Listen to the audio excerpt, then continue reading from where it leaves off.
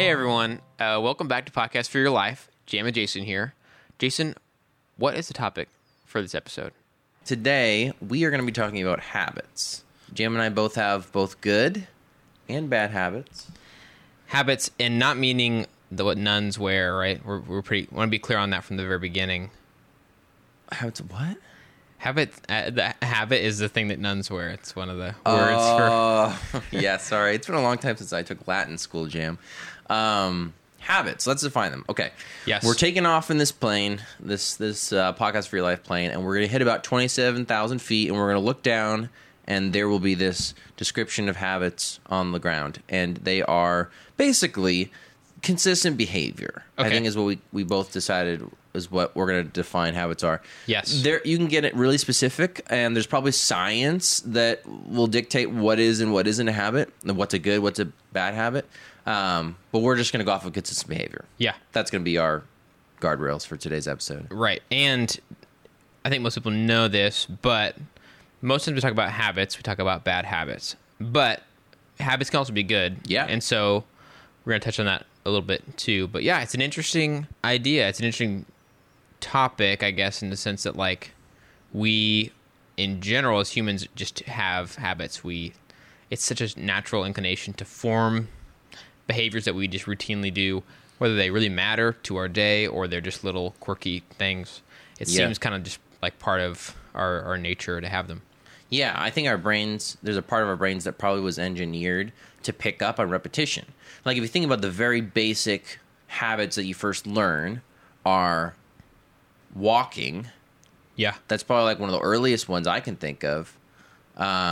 Maybe crawling, I guess crawling. You know, because like crawling actually does involve a little bit of coordination. So it's impressive that when you're like 4 months old, you can crawl. Or I don't know how old, but I think too, like, not even just like physical movement like that, but I think you start to pick up on habits as a young human being that can get like attention of your parents, or like if like you realize as a baby, like, oh, if I do this kind of thing, I've noticed that I get food. They probably don't think those things that detailed in their brains. No, not at all. But clearly, it's even if it's something very unrelated, they do something. They realize this was related to this, and so they do it again. Yeah. There's like, we're almost built for these kind of cause and effect scenarios, if you think about it. Because most of the time, like with habits, there's a cause, like, you know, I am hungry, and so the effect would be, you know, like, I need food, I'm going to make myself food because I'm hungry. Because I know that if I make myself food, I'm going to be fed, and therefore I will be filled. Mm-hmm. So the habit then of, like, making food is, it's like this kind of cause and effect. Does that make sense? It's like, we like have these problems, and we need to solve these problems, and we find out, hey, there are patterns that I can pick up to these problems. Yes. And what's interesting, too, is that I think if you look too broadly, a habit is anything that we ever do ever. That's consistent. It's consistent. Yeah. But I think there's a distinction that most people make when they talk about habits. Yep. That it is a smaller, less significant thing, per se. So what I mean is, like, eating, every human, if they want to continue to live, should have a habit of eating. That's right. So should. But I think what's more interesting about just talking about habits is the other side of it, the things that are either meaningless habits we have or bad habits that we've picked up, and that there's the whole talk about people, they consciously want to change a specific habit, but they can't. Like, they have a hard time doing it, just getting sort of control over your behavior. I think that's super interesting. Like, it's just so weird that we're like that. Whereas it's not quite... We're probably going to steer clear of some of the obvious habits like eating and drinking. Right, yeah. But again, we're talking about just like a really... Super broad thing. Right. Yeah, habits are interesting. I think, I agree. They're the idea that it's like, it's not just the basics that everybody does, but they're almost like specific things to maybe a smaller portion of the population. Like, not everybody bites their nails, but there are a large chunk of people that bite their nails, and that has thus been considered a habit. Yeah, and they can't really just stop it. I mean, they're not consciously doing it, maybe? Like, they're not, like, consciously doing it every time, and therefore it's like, I have to put conscious effort into not biting my nails. Yeah, so when it becomes a habit. So do you think that when something becomes a habit is when it becomes less conscious? Probably. You know you're doing it, but it doesn't take the whole train of thought where you're like, hey, look, look at this nail. I do want to bite it. How about I do that? Now I will commence biting it. And now I'm biting my nail. That's so weird when you like bring that and break it down like that. Yeah. So speaking of habits, just to make it personal, what kind of habits do you have? I actually had a really hard time thinking this, and I know that I almost thought about texting Emily and being like, hey, what are some habits I have? Because she would respond with an incredibly long list. But it's weird, too, because you want to think of some that are sort of more unique to you, maybe. Sure. Or, I don't know, or ones that you're frustrated with and you wish you could change or you want to or something like that. So, do you want a bad habit first or a good one? Whatever you want. Okay. A bad habit of mine is that I can be really bad about opening and responding to text messages. I am bad at doing that. So, okay. Do you want me to? I mean, that may not necessarily be a bad habit, but it's a habit. It's a habit. It can be bad because, if the person's dying and they texted you, and then, that's a question of why they text you when they're dying. But anyway, they should call me. Yeah, yeah. No, in general, a lot of things like that in text are not urgent. That's that's the deal. But that's the idea. It's sort of common, especially around people that I know well and spend time with, outside of work, especially in my church and stuff. Like, hey, I texted you about that. You never responded, and then I'm like, dang it, I need to change this habit. So then that makes it at some points a bad habit. So how many unread text messages do you have right now? So I have 44 unread text messages. Man. Yeah. I'm the exact opposite. I wouldn't say I have the habit of checking messages, but I hate having notification badges, so I mean, some of them are really stupid, but let me go. I mean, some of them are no things offense if you're listening and you were one of those no. few. You know how sometimes you get messages that are like, your one-time security code is this, and I forgot to open it. Oh, that's terrible. I don't even know. I'm going to click on some of those. So here's my real oldest message right now. Mm-hmm.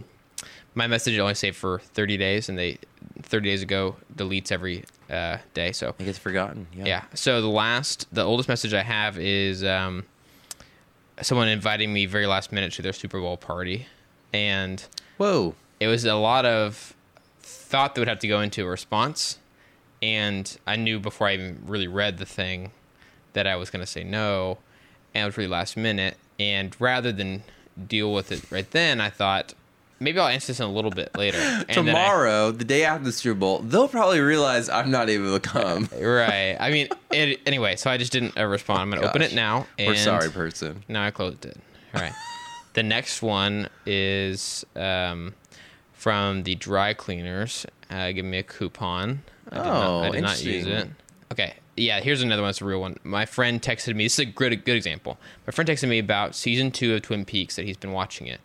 And I didn't get a chance to respond right then, and so I didn't open it because I care a lot about the show Twin Peaks, and I want to go back and respond to it. If I open it, then it's going to get lost forever because I'll forget completely. So as long as it's a number there, then it will not be forgotten. Wow. All right. Sorry, that's my sounds like habit. A struggle, man. It I'm is. Sorry. It's okay. So I need to get better about that. What about you? A bad habit? One of my habits is biting my nails. I don't know if that's actually a bad thing. Some folks would say that's bad. Others would say it's not. Some might say it's like a nervous habit. I don't know. But all my fingers are still here so far, and all my nails are still here. So I'm 10 for 10 with that. And your nails are always really trim and nice. Thank you. So. That's because I bite them. They're not really nice. They're jagged, and anyway, that's probably gross for some people. When I was growing up, I would sometimes bite them and sort of still bite them at church.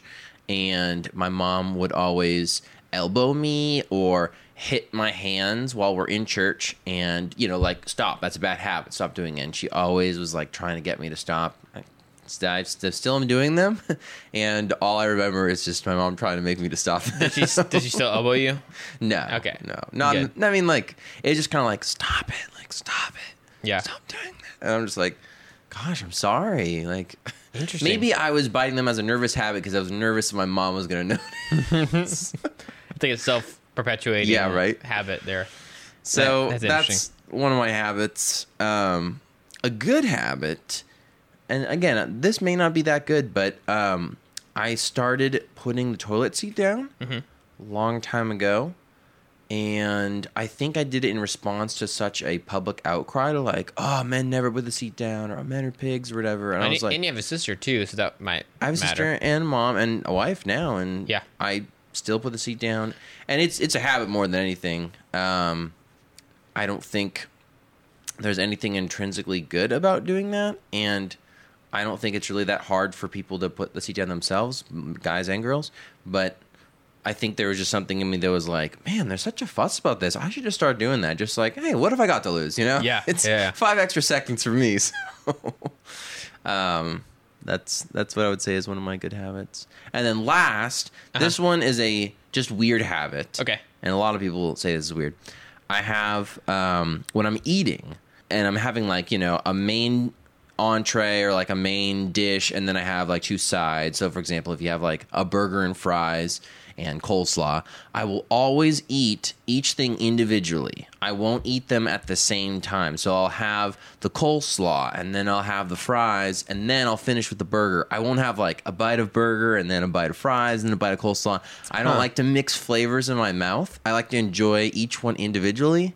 I think that is a great way of enjoying food. I think more people should do But it. But people think that there's like this greatest satisfaction in like combining all the flavors and just having this like stomach in your mouth sort of a feeling, because that's basically how it all ends No. up. Here's the other way. So you're thinking there's only 2 ways. The other way is taking some bites of burger, completing them, swallowing them, having some fries, Yep.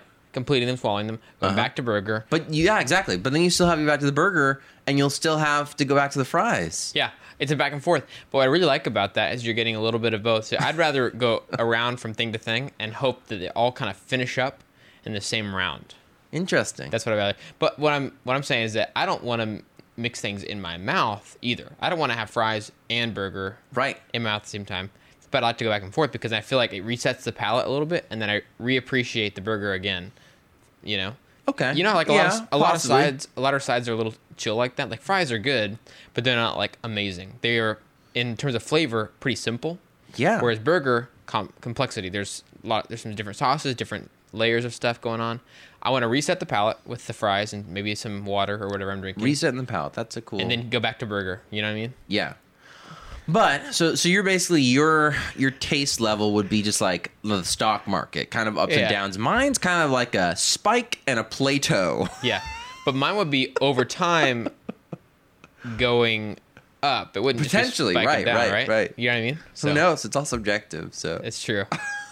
Okay, I have a good habit I'm going to share. Okay. And then we probably should close up. probably. But one of my good habits that I think is a pretty good one is I have some very specific ways I do email. And I don't mean organization. That's actually, I'm horrible at that in email. But I mean the way that I write emails. I try to make sure that I always include a question. I read something somewhere about that. And I've always done that for the most part since then. Unless it's somebody I know really well that's like right across the office or something. But if somebody I'm emailing for the first time, or I don't know them very well, or they're at a different branch of our organization or something, I always try to include questions in my email, at least one, ideally 2, so that it elicits a conversation. It's not just me shouting statements. It's like invites their answers, their feedback, speaking into something. Also, I like to not start sentences with I, me, or we, but try to turn them around because it makes it seem like very self-focused if you do It's that. very specific. Yeah. So that seems to have worked well. I haven't had any email since I've started doing that. So Yeah, me neither. And I haven't done that. great. All right, guys. Can never be too careful. Yeah, I guess so. Well, with that, we're going to wrap up. Just moral of the story is watch your I's and we's. And yeah, thanks for listening, guys.